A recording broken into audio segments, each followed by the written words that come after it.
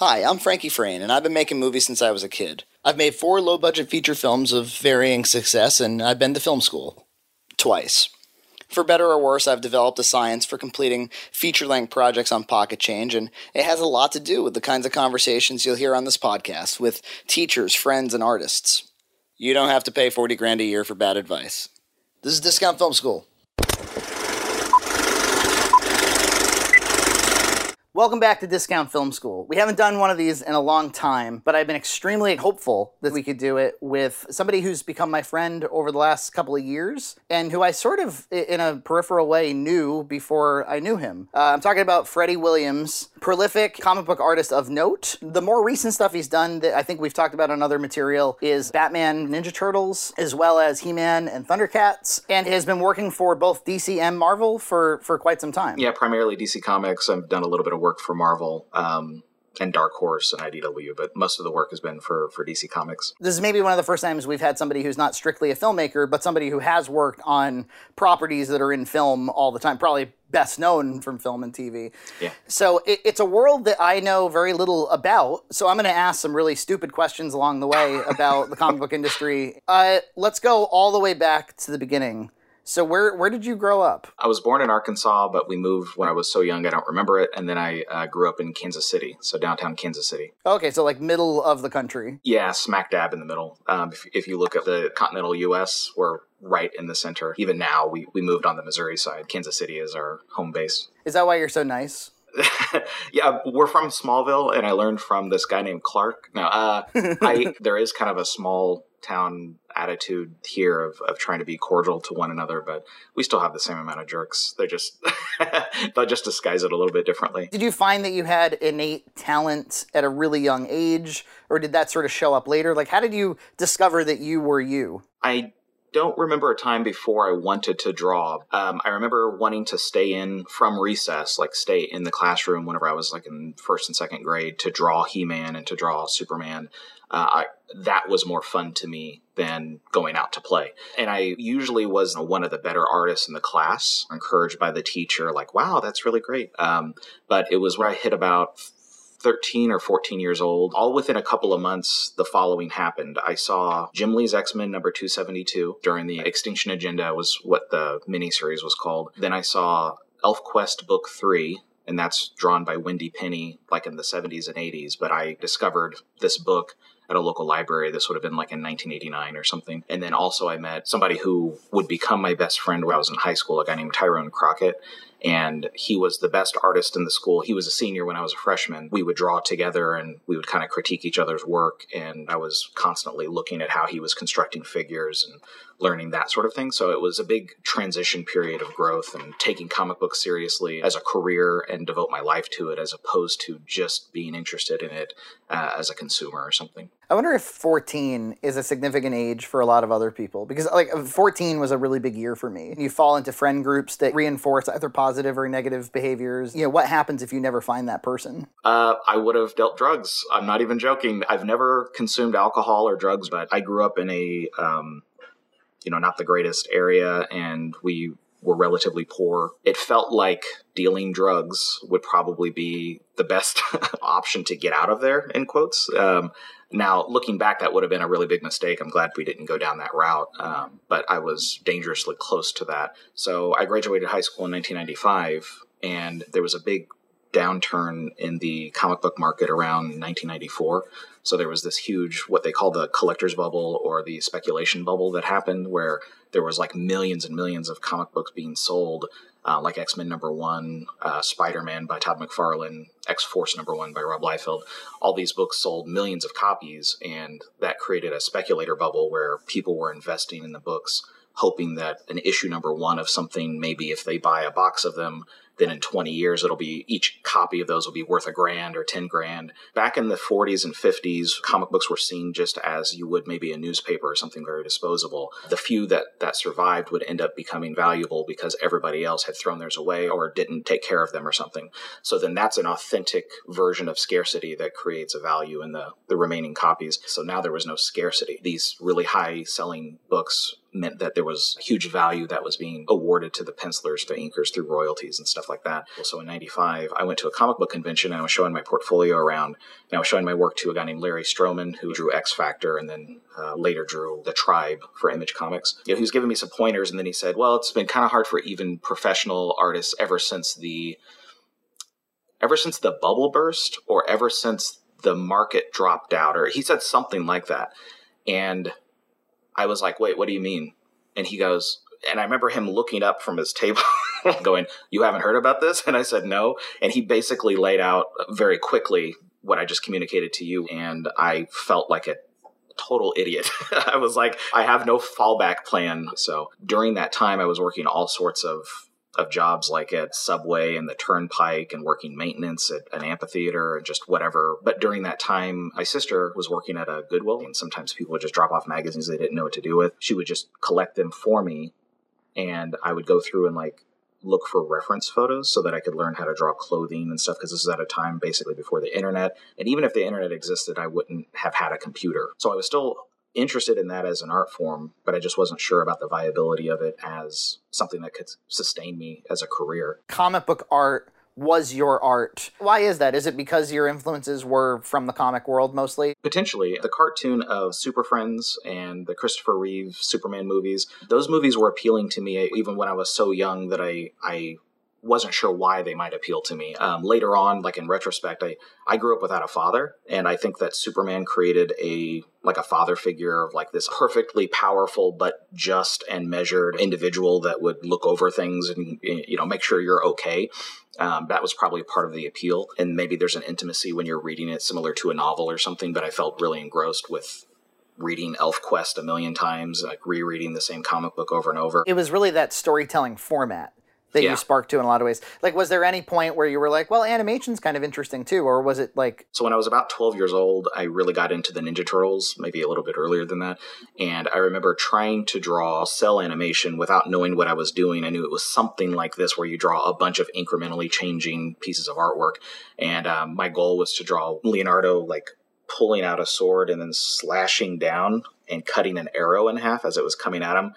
And it was a nightmare. I didn't know what I was doing. And I remember spending days on this and realizing I had, like, in the animation, I had slowly dislocated his hips the way that I had drawn, like, the pose as he exploded upward and stuff. So that was maybe a week that I wanted to do something in animation before I realized that that really wasn't for me. There's something about the flow of a page, sequential, going left to right and then top to bottom, and you can play with time. If somebody is a reader and they're really immersed in it, I think we're kind of cooperating to create that flow and the slowdown or the speed up of the action. I mean, a lot of your work strikes me as high detail, which you don't see a tremendous amount of animation. It would be basically impossible to do that, or you would have constant sketchy stray lines that are going everywhere to be distracting, because you wouldn't be able to. So, like, let's say there's a deltoid muscle and I might have added like a series of swirl marks basically to indicate the topographical information, the roundness of it. If you did that in animation and somebody was moving, there'd be a series of different sketch lines. And unless you drew on a different layer, the same sketch line, and then rotated it with it, it would be so strange to try to make that work. I think clean forms, what's called cel-shaded rendering, works much better for animation. Unless the bicep moves all the way around the arm, like in Son of Zorn, that like in the other discount film school I was watching. Chrissy, yes. You two both being my kind of art friends, I compare your experiences to some degree. While she does have kind of a Chrissy style, she had to adopt other styles. Do you find yourself having to do that? Or when you're hired, are they hiring the Freddy style? That's a great question. There is a balance of becoming a unique individual, and then that becomes your brand, versus accidentally being so unique that you're on the outskirts and now you're only very niche and they can only apply you to very specific rare projects. There's like a difference in style as far as rendering, which is like the detail and the type of shading and that sort of thing. So that can be contributed to style. Also, a part of style is the structure. So if you draw something that's very cartoony and it's very animated looking, that's a part of your style as well. So the structure of what I'm drawing is mostly the same, meaning it's a little cartoony, but it's not like huge eyes, huge hands. It's not that type of Mickey Mouse sort of cartoony. It's got a little bit of manga, a little bit of like Arthur Adams or J. Scott Campbell feel to it. And then the rendering style, I'm always very willing to change. So the stuff that maybe most people know me from the last couple of years is like an ink wash style. So if you looked at the original piece of artwork on the piece of paper, it's all in shades of gray and it looks a lot like watercolor, but it's actually diluted India ink, like an archive safe ink. And then you apply different levels of water to make shades of gray. And then, but it looks a lot like watercolor if you've seen that as well, the textures and stuff that you get.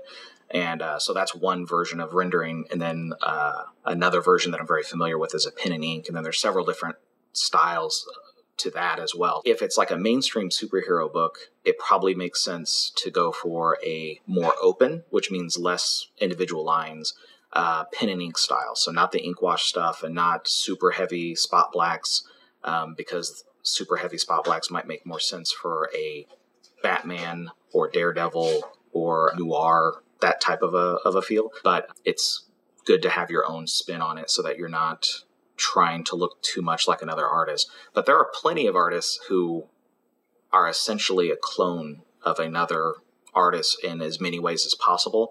And sometimes it works really well. And then other times you feel like, wow, that person really hasn't found their own voice. And it's almost disappointing to see them be so successful because they've just like kind of globbed on to another person's style so much so that it looks like a poor imitation. You know, especially if we're talking about characters that have been around for 80 years. I want to see somebody experiment, and I want to see things that I've never seen before. But I'm not reading stuff weekly either. I read comics sort of like I read like novels, you know, like across a year or something. Yeah, I'm actually in that same boat. I don't read stuff weekly as well. I usually wait for a trade to come out, like a collection of books, and then read it and process it more as like one large piece of art. So let's go back to the sort of career timeline. So you've now committed to the idea of being a comic book artist, and then you were given advice that was a really bad idea. Right. Yeah, he was like, "Oh, kid, what are you doing?" I felt like I had ran as fast as I could, jumped off the ledge of something, and just assumed there would be a ledge not too far down from that. And then I realized, oh, I'm really actually falling quite a bit. What it felt like, what he was telling me is there's a lot of professional comic book artists who already have established relationships with editors that you're going to be competing against. So it's going to be really hard for you to break in. So what I took that to mean was, you should probably just work on your own stuff. Whether you have a publisher or not, just keep refining your skills. It was also at a time where I didn't really have the chops to do like a 22 or 30 page story continuously, because I could do like maybe a 3 to 5 page story, but I didn't have the endurance or the sort of scope or range of the visual storytelling language, vocabulary to connect an entire long form story. So there was plenty for me to figure out before I could break in anyway. And if I was working at the Turnpike and I oftentimes got the shifts that no one else wanted because I was low on the totem pole, I would bring artwork stuff with me and I would just draw all night because I usually had the really late night or early morning shifts. And it was just a way for me to still learn and do something while I was on the clock, and everybody else was either reading or listening to the radio, and then I was just drawing the whole time. So this would have been around the time of like the .com bubble. I had a friend who had Dreamweaver and Front Page, which are some pretty old web design programs. My first website was built in Front Page 95. So I did some freelance web design because basically if somebody hired me freelance, I could do original illustrations for them. And then I moved to Texas. Tyrone, when he had graduated from high school, when he went to college, he moved to Texas and he's never moved back to Kansas. His suggestions was that there's more opportunities for freelance web design, for graphic art stuff. And at the time, there was a lot of comic book conventions there. And so I called the local convention center. I said, I was just hoping to get like a schedule of the comic book conventions that are happening there because we're right outside of Dallas. The guy who I spoke to, he said, there's not really a lot of comic book conventions anymore. I think the guy who was organizing them was like embezzling money or something. So there's not really any comic conventions now. The comic book organizer that was doing most of these shows had basically been run out of town. So all the wind had been deflated from me for a second time. So before I was working like maintenance jobs and whatever other jobs. And there's nothing wrong with that, by the way. I just want to point that out for anybody who's listening. It's just not in my preferred career path. And here I was doing freelance web design, making a living, but barely. It would be like occasionally you'd get $1,000 check, and that felt like the most money I'd ever had in my life. And Wow. Tyrone was helping out quite a bit as well, because he was working for Mobil Oil at the time. So he had a pretty good paycheck and a steady gig. Wow, so he was a critical part of your life at like various intervals. Oh, yeah. He, hell of a guy. I remember being in high school, you have like that scene that's kind of cliche where like some jocks come up and start messing with you. And my mentality was, we're going to have to physically fight these guys. Instead, he's so funny. He just diffused the situation. He was so much smarter than these guys that he was kind of making fun of them, but in a way that was making them laugh. And he diffused it. They were laughing. And we left almost like a, yeah, good seeing you type of situation. I had not even thought of that. He just like Ben Kenobi'd the whole thing. Yes, I very much patterned my personality, especially at that time period after him. So after about 8 months of being in Texas and barely kind of eking out a living, I moved back, and then Kiki and I got a duplex shortly after that. I ended up working at a place that created jewelry and little membership flags for Rotary International. You've probably seen on signs, there'll be like a graphic representation of a lion, and then next to it there'll be like this big thing that looks like a spoke wheel, and it says Rotary International, and that's like a business club that every city and state has. I worked there for about a year, and that was the first steady graphic arts job that I ever had. And then I heard through Kiki, her aunt, who had some ties to Hallmark Cards, which is in Kansas City, they were looking to hire a whole bunch of different graphic artists. They were trying to make this job position that would be like a universal artist who could both design and do tech stuff and do pre-press. So I ended up getting hired at Hallmark Cards. That blew me away that I could be working at Hallmark. It just never entered my mind. Part of the application process was that all the applicants had to perform this color test. Part of the job that we were doing was called color separation, where you would try to get the printed result to look like the original piece of artwork. They're like, you can take up to 4 hours to do this test. The goal was to take these color swatches that were purposely made to be not exact matches to their color targets and get as close as you possibly could. But there was hundreds of these. If you failed this, you wouldn't get the job, basically. They brought me into this color-controlled room, so it's like the lighting was neutral. I've since learned that there's a science that your eyes will try to make similar colors the same color. Essentially, if you take a long time to make color judgments, it works against you. Your initial observations are usually the correct ones, like what looks similar, because if not, your eyes will start to make them the same color. I could just tell what my eyes were doing. So I just started going through really quickly, and I made a bunch of very fast judgments. So I had the test done in under an hour. And when he came in, he said, you're done with the test? And I said, yeah. And he was like, are you sure? And I said, yeah.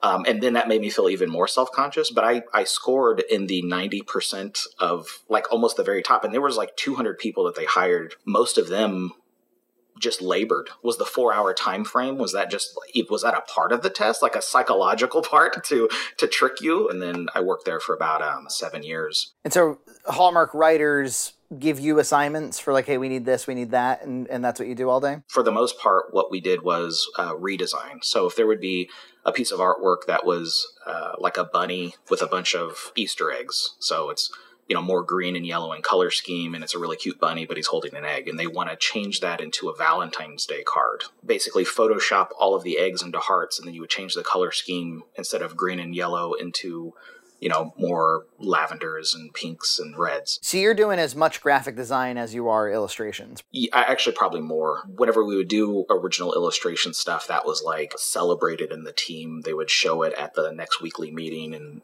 this is the brand new piece that Freddie had drawn. And since there's so much redesign, people would actually go, "Oh, original." Hallmark must license superheroes, because I see superheroes on Hallmark cards Sure. all the time. Did you get to incorporate some of your comic book love into the Hallmark job? I did, yeah.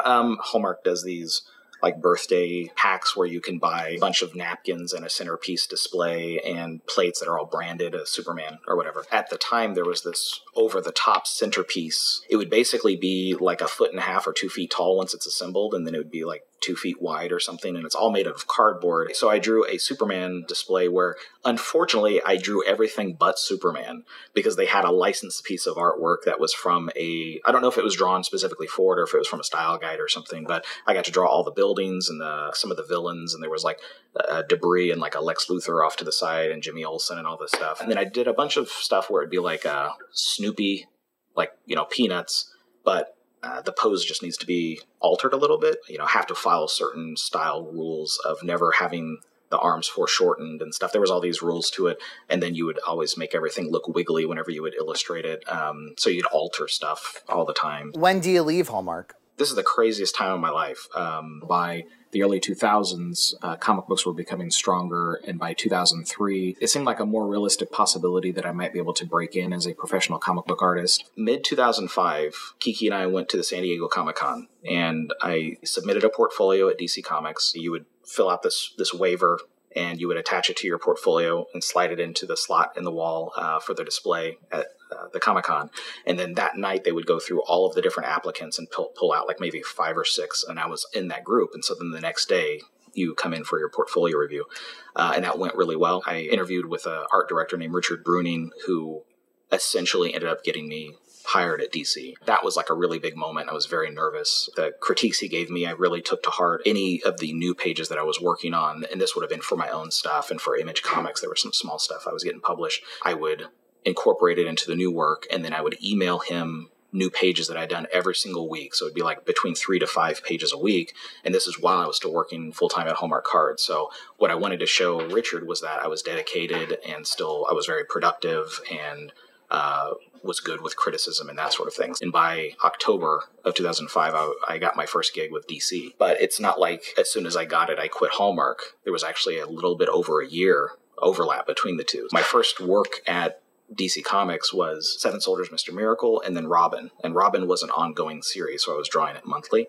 And I was working on Hallmark Cards at the same time. So I was under a similar schedule that you do. Hearing you describe essentially getting very little sleep, and then you have to get up early for the bus ride, and that whole time you're in editing mode, and then you have your full-time job. The entire time you're awake, there's active thought and production going on. Even if it's not visible to anyone else, your brain is still on it. That was about a year and a half for me at Hallmark, where I was working on Robin, but I was afraid that DC would just stop giving me work. By early 2007, DC Comics offered me an exclusive, and that just meant that they would guarantee me a certain amount of work a year and then help with like health insurance and stuff like that. That ended up working out, and I was under exclusive for about 6 years with them. And then in 2012, I left the exclusive, and then now I've been working still mainly for DC, but can do work for IDW and Dark Horse and Marvel. For years, you didn't necessarily think that would ever happen, and then it happens. Was that like the most elating thing? At Hallmark, I worked 4 tens, and I had Fridays off, and then of course Saturday, Sunday off. And on Friday, I got a call from Peter Tomasi, who was the editor who actually hired me. He woke me up because he's calling from New York at the time, and I was sleeping in on my day off, and it's almost like I was a little out of it. And so this felt kind of dreamy. And after I got off the phone with him and he was going to be sending me a package with the script and paper and all this stuff, it would be official DC stuff. I told Kiki, she got very excited. And then we called her mom. Her mom's excitement kind of like hammered it in that it was reality because she got so excited on the phone, the sound of her voice. Right after that, what I said was, let's go clean the garage. Because we just moved into our house, the house that we're in now, not long before I got hired. And we still had all these boxes and all this stuff in the garage. And I was like, I don't know when I'm going to actually have a break in my schedule ever again. So that to me was the celebration, was hearing Kiki's mom get excited and then cleaning the garage. So just walk us through the very basic process of developing a comic book. The writer will give me a script that looks a lot like a screenplay. It'll say, page 1, panel 1, sometimes they'll indicate camera angle, but not always. But in the situation, let's say they'll say like a bird's eye view of Gotham City. And in the background, you can see a silhouette of Batman swinging on a rope. And then panel 2, we cut to an alleyway, more of a worm's eye view.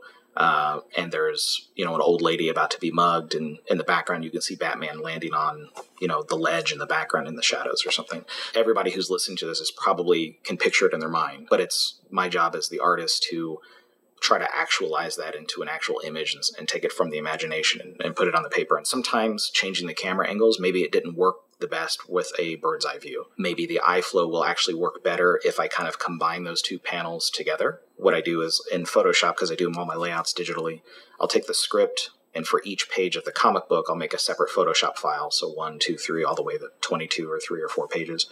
And then in the script, I'll sketch like a really bad idea. that I know is bad, and I give myself permission for it to be really bad. It's just like a really quick, basic, childlike scribble of the camera angle and this sort of shapes like the dynamics of what's going to be in the foreground and background. And then I do that for the entire book.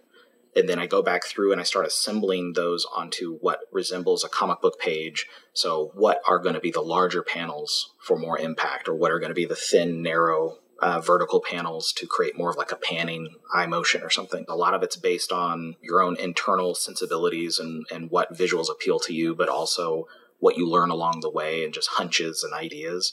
And that's kind of a hard thing to teach. After that point, I'll create a more visually communicative rough. It's still simple, but the shapes are a little bit more obvious as far as what they are, like a facial expression instead of just a word scribble. Usually I'll account for all the different word balloons as well. So the process that I just described as far as the rough layouts, that takes maybe 4 to 5 days, but it's where all of the work actually happens. The rest of it is execution, and it's lengthy. It's time consuming.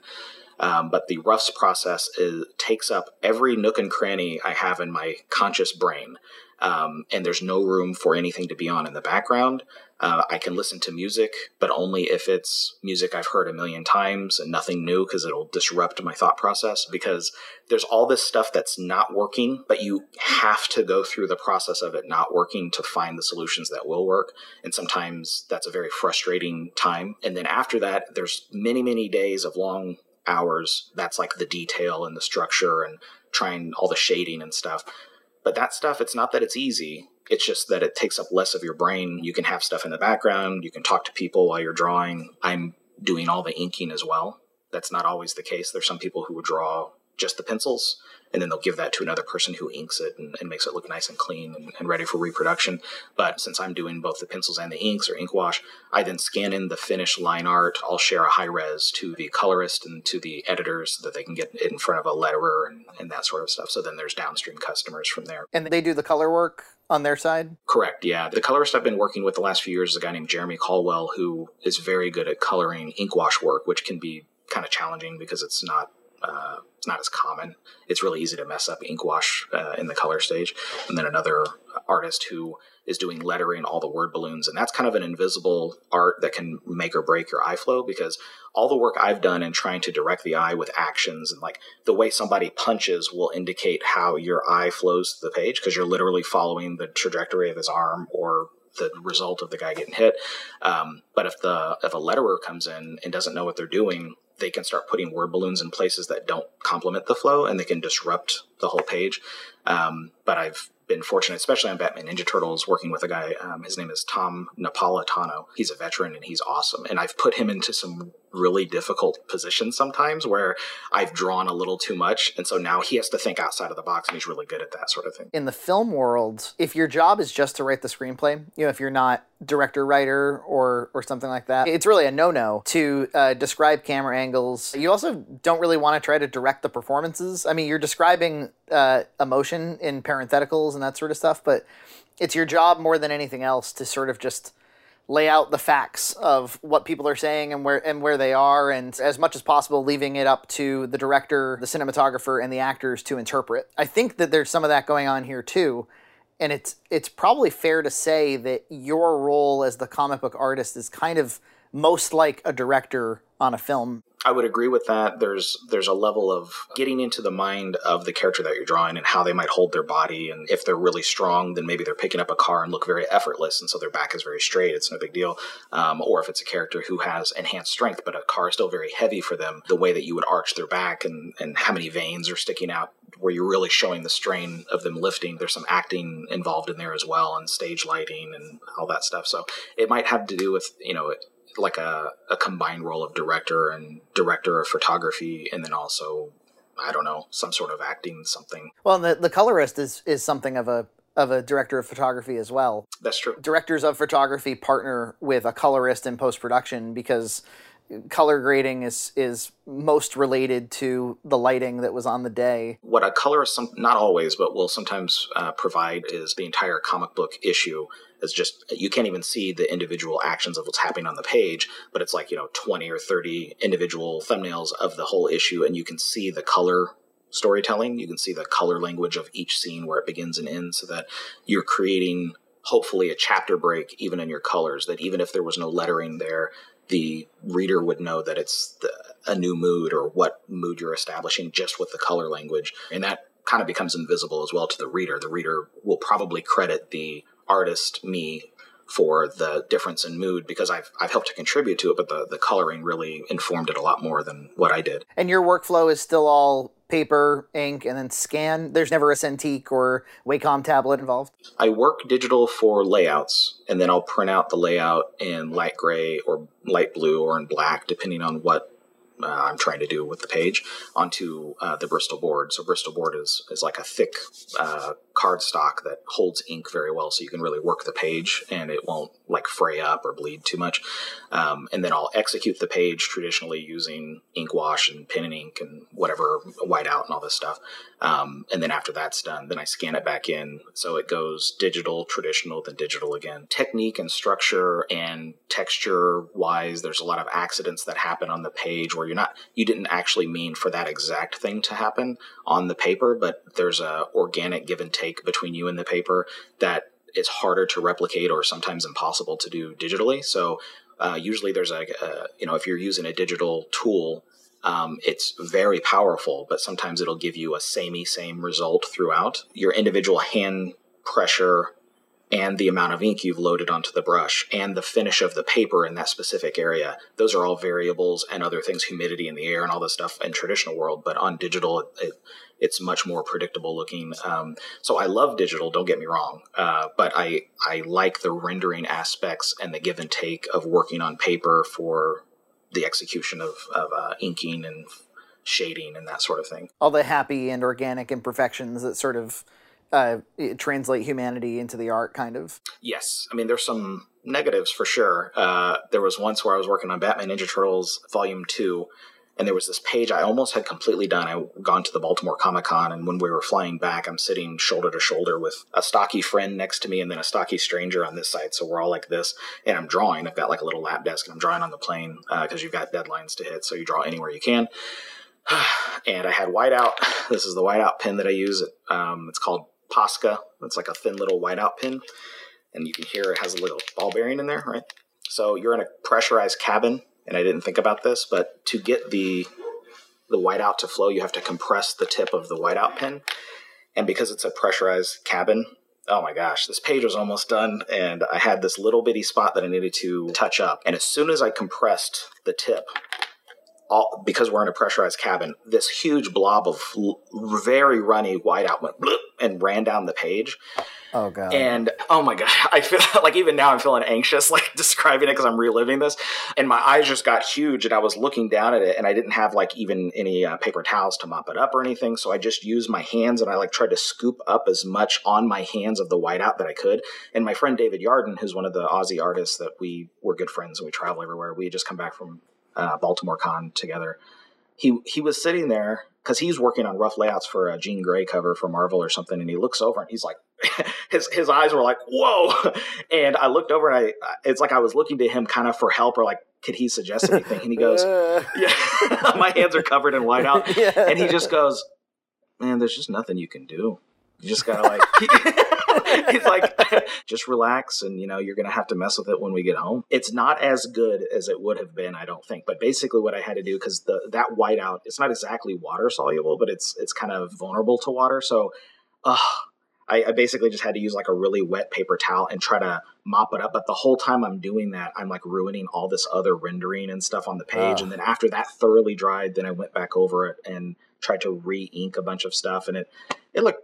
I mean, it looked pretty good afterwards, but it was surprising that it turned out that way. Anyway, so if I was working digital, that would never be a problem. And if I'm working in a pressurized cabin or not, it's not going to be a problem. There's other stuff too. I've fallen asleep at the board and dropped the ink wash brush that I was working on, and it rolled down the page and went right over Raphael's face.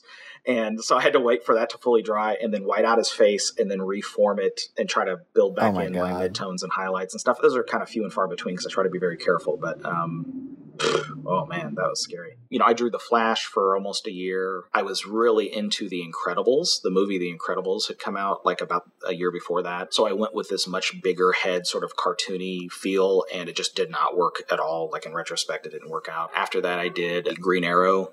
which was right around the time that it got its own TV show. And that was a much more mainstream pen and ink style. And then a book called The Movement. At the time, it sold basically nothing, but it has been getting some interest recently because it dealt with a lot of marginalized groups. I was working with Gail Simone, who's a writer who is very much in tune with marginalized groups and minority groups. And so it focused on that a lot more than most mainstream comic books did or even do now. I did a book called Brain Boy over at Dark Horse, that's one of the worst names I've ever heard, Brain Boy, but it's actually a really good, well-written story written by Fred Van Lente, who so it was Fred and Freddie who were working on this. Really fun, unusual storyline. He's a psionic character, and he physically made somebody like shoot themselves in the face. And that's something you could just never draw at DC because it's like right on camera, so to speak. You actually see the dude shooting himself. I also wrote and illustrated a book called The DC Comics Guide to Digitally Drawing Comics. It talks about using Adobe Photoshop to create comic books, either 100% digital or just using it for your layouts or just digital inks, because there's a couple of different chapters in there about hybrid workflows. And I very much work currently the same method that I call the ink hybrid workflow. And I'm not the first comic book artist to work 100% digital or use digital tools. I was just the first one to write a book about it. At Dark Horse, I drew a 8-page Conan short story. I had been working in pen and ink and ink wash and all these different styles along the way, but for Conan, I drew all 8 pages in ink wash and its sequentials. That became like a small proof of concept for myself and for editors later on if I could maintain that sort of stamina it takes for ink wash and if it didn't get too muddy and that sort of thing. The Conan short story was one of the things that got me hired for Batman Ninja Turtles because it was like, here's my drawings of Batman and the Turtles, here's my 8-page short story that you can see I can do sequentials in this style, and that's what I want to do the Batman Ninja Turtles book in. I had heard that there was going to be some IDW DC crossovers, they were in the works, but I'd heard this for about 2 years where you would hear rumors of it, but you'd never see anything announced. So I just assumed that the business deal fell through because that kind of stuff happens all the time. And then one day I saw a retweet in my Twitter of my editor at the time, Jim Chadwick. He was tweeting about a crossover of Green Lantern and Star Trek. And that's IDW and DC doing their first crossover together. And I thought, oh, well, if they're doing this crossover, they're probably doing others. They probably worked out the paperwork or the contracts and stuff. And so I emailed Jim Chadwick and said, hey, if you happen to be wanting to do a Batman Ninja Turtles thing, I'd love to be considered. And here's the Conan short story, and here's my other Ninja Turtle artwork that I'd done some covers and stuff for IDW for their Ninja Turtle series. And he said, well, we're actually talking about that right now. They were joking in the DC offices that I must have been psychic because that day they were talking about the art selection for Batman Ninja Turtles. In my whole life, I've never had that good of timing to like actually email on the day of or something. And so I got really, really fortunate that because it's like a total trajectory change for how my career was going, which I still liked. I still enjoyed the things I was drawing, but suddenly I was drawing these much more popular intellectual properties, stuff that have been important and fun for me and everybody of my generation. Batman Ninja Turtles led to He-Man Thundercats and led to more Batman Ninja Turtles, and then Injustice versus Masters of the Universe. I just recently did a series of covers there's a crossover of Transformers and the Terminator. So I actually haven't read the script or anything, but it's just like whenever IDW approached me, I was like, yeah, that sounds awesome. So I don't, I would love to draw crossover stuff the rest of my life. If you did Power Rangers, Justice League, I would freak out. Yeah, I would Power love Rangers, to do anything. that. Yeah. Power Rangers plus anything, I'm happy. Yes. Yeah, did you see, so I had no involvement in what I'm about to say, but there was a Ninja Turtles Power Rangers crossover that just came out. I heard about it.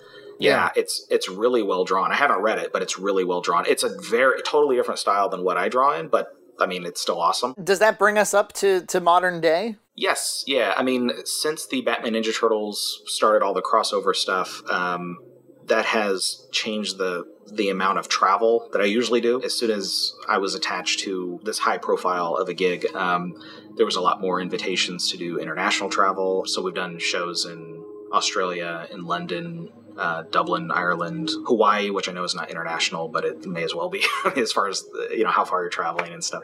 Did that change your relationship with the audience where before you were kind of the man behind the pen? Or do you find that readers kind of know their artists already? That's a good question. I've seen the combination of working on Batman Ninja Turtles and then also being on the Red Letter Media stuff has increased my facial recognition, like in airports or in Target or at Universal Studios. These are all places that, or at a hotel or something where they'll either know me from drawing the comic books or from seeing me on Red Letter Media, because you're in your own private world, even though you're in a public space. And then somebody who you don't know is walking up to you and you think, oh, I need to get out of their way, or they're selling something to me. That's where your brain just immediately goes to. And then they're like, hey, aren't you that guy from, or aren't you Freddie Williams? And you're like, oh, what? It's such a strange, jarring. It's usually pleasant because they're there just to say something nice and then leave. But it's pretty unusual. That only started in the last like maybe 6 or 7 years, right? Correct. Yeah. So there was like a period of time where you were just like, I draw for DC, but nobody knows it. Yes. Unless, you're at a convention, then it's like there's a concentration of the small minority of people who might know who you are. Because like when you're traveling from one panel to the other, this is so silly, but like I'll flip my name tag around. I mean, not that it's that big of a deal. It's not like there's people who are clamoring for me, but I'm trying to reduce that just so I can get to the next destination. Yeah, it's the closed sign. Yes. Yeah. Yeah, on the other side it says closed for conversation. Yeah. I've only had pleasant interactions.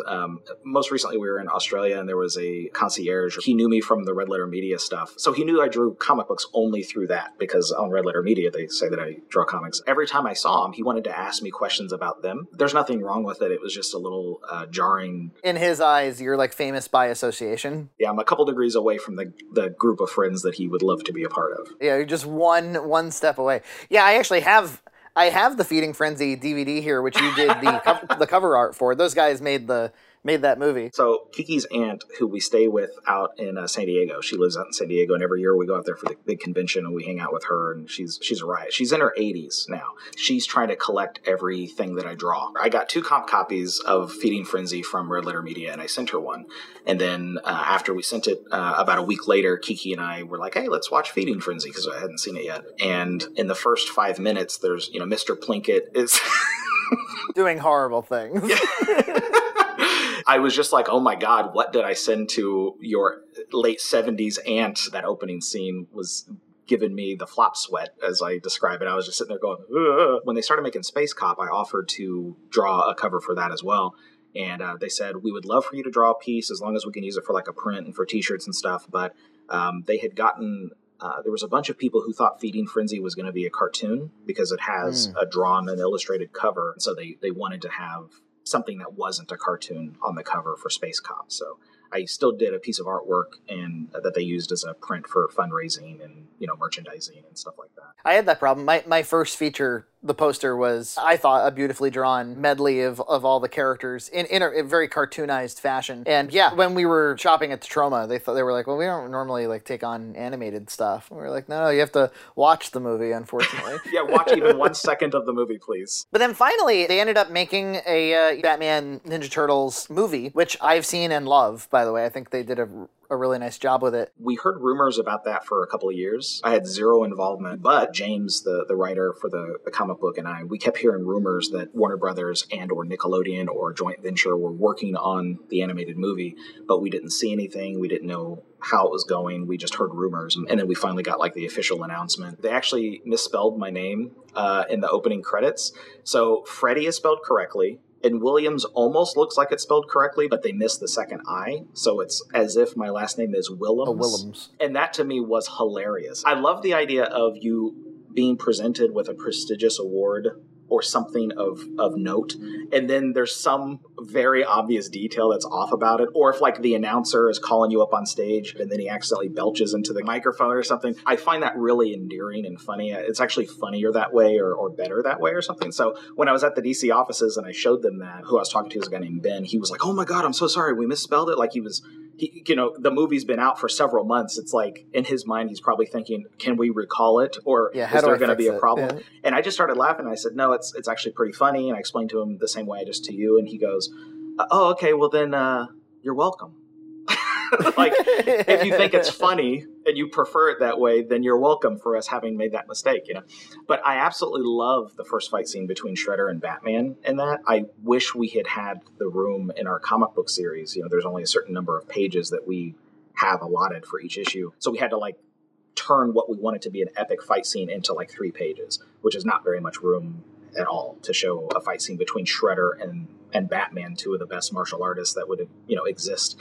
We would have wanted to draw like a whole 20-page issue of that or something. And then I saw that the movie then led to some merchandise like Bat Mikey and stuff like that. It must be cool for you, even if that was specifically from the movie, the fact that your book inspired a successful animated movie that's now inspiring successful merchandise. It just must be awesome. It's like a little taste of what Kevin Eastman and Peter Laird must have felt. It's like just a little bitty drop of that because, they at some point, it was 100% within the control of just those two guys. And then they got to see it in the 80s just explode out, and now they're witnessing it taking on multiple lives of different styles and different tones of the Ninja Turtles. I actually felt like I had a little bit of an out-of-body experience while watching the movie. It's like seeing a home movie of an event that you know very well in your mind, and then seeing something totally different happen, and you're like, whoa, I was there for that. That's not what happened. It must be like when a biopic is made about somebody, but they're not involved, and then they watch the biopic, and they're like, that's not... Like, they completely made up a fact about my life? Yeah, basically in the comic book, Shredder throws down a smoke bomb and leaves. So the first encounter between the two of them is more like a standoff of, now we know who each other are. And in the animation, Shredder tries to leave, but Batman shoots a grapple hook at him and, lassos him, and that makes Shredder angry, and then they have this amazing fight. And as soon as that difference happens, I felt... this is so weird. I felt like a difference in the pressure in the room, and I felt like I was behind myself watching me watch the film. It was very weird. I've never felt that before. So I do have one final question. Mm-hmm. Who is your favorite turtle and why? I think Leonardo. I think that's an uncommon response because he's the wet blanket, because he's the leader that's trying to rein in Mikey and Raph and stuff. But I've just always been drawn to leadership types, and I like the idea of being put into a position of authority over a group of peers, but you still have an authority figure over you, which would be Splinter. He's basically the father, like the tiebreaker of the group. I would love to tell a story about Leonardo taking over as leader of the Turtles after Splinter dies of old age or battle or whatever it is, because he's the field leader, but Raph and Mikey are not necessarily always willing to listen. But if he literally became like the leader of their order, it's a different type of dynamic. So anyway, I've always liked Leo. I created style guides for all the Turtles and how I would draw Batman.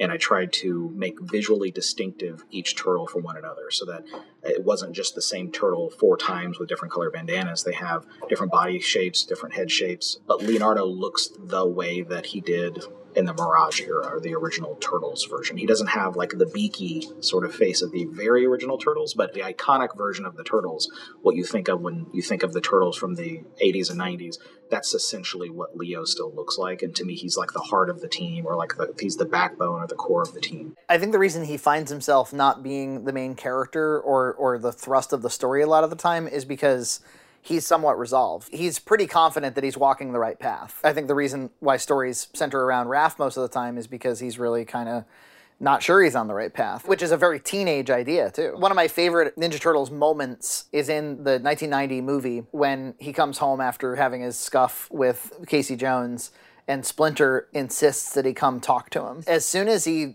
takes a breath, basically, he realizes that he is in some turmoil. That, you know, that this anger that he keeps acting out is because he's growing up and he needs guidance. I think that movie is brilliant on a number of levels. I agree. But most of all, the fact that they took away the father figure, especially when Raph needs it the most. To add to that, as far as Leo creates the baseline so that when Mikey does something goofy or Raphael does something that's outrageous or brash or something, you have something to establish it from. So if you have that bedrock and then Raphael does something, you can contrast the two personalities. And Donnie is always going to basically, he sits right in that or even a little bit below it because he's so passive most of the time. And so have you ever heard of shipping? Do you know what shipping is in the... No. All right, so you're perfect for this. All right, so I'm on stage on a panel in Australia and it's a Ninja Turtle panel. We're opening to questions, and somebody asks, why do you think Raphael and Leo ship so often together? And I said, what's that? So I'm picturing like a shipping schedule, because sometimes there's one-shot issues or a micro series of like just a Raphael miniseries or just a Leo miniseries. And they're like, no, like, why do you think that they're so often put together? So I'm looking around trying to get like indications or clues from anybody else in the audience, and people are looking at me. Some people are like they're waiting for me to answer this question. And other people also look confused. And I said, well, because they have such a difference in personality that there's always going to be a tension between the two of them. And while I'm answering this, the person in the back who asked this original question is going like they look so excited. Well, John Samariva, the Australian artist who I was on stage with, and he's also drawn the Ninja Turtles, he goes, wait, I think shipping means something different than what you think it is. And I said, well, what does it mean? And he goes, well, it's in like the fan community. Shipping is like fan fiction when they're intimate together. So shipping means putting two characters together in an intimate fan fiction. Oh, I have no idea. I was like, I'm sorry. I don't know. Because like I felt like I had now joined into a conversation that I was surprised by. Like I was ambushed by this subject matter. I have no idea what you're talking about. So I apologized to them and I said, I actually don't know the answer to your question. So what she was asking is, how come there's so much fan fiction with Leo and Raph, who are brothers, being intimate with one another? I don't know the answer to that. It was just something I had never even heard of before. So, well, that's awesome. Listen, thank you for being so generous with your time to do this. I've been wanting to do it for a long time, like I said. Thank you for having me. It's great chatting with you. I really enjoy your content, so keep up the great work. You have a Facebook page people can follow. You have a website. Yeah, my website is freddyart.com. On Facebook, I'm Freddy Art. On Instagram, I'm Freddy Art. Twitter, it'd be Freddy Art as well. So Freddy Art is the thing to search for. Check it out. Pick up Batman Ninja Turtles. Pick up He-Man Thundercats. And keep following Freddie Williams. I'm gonna. Thank you, Frankie. I appreciate it.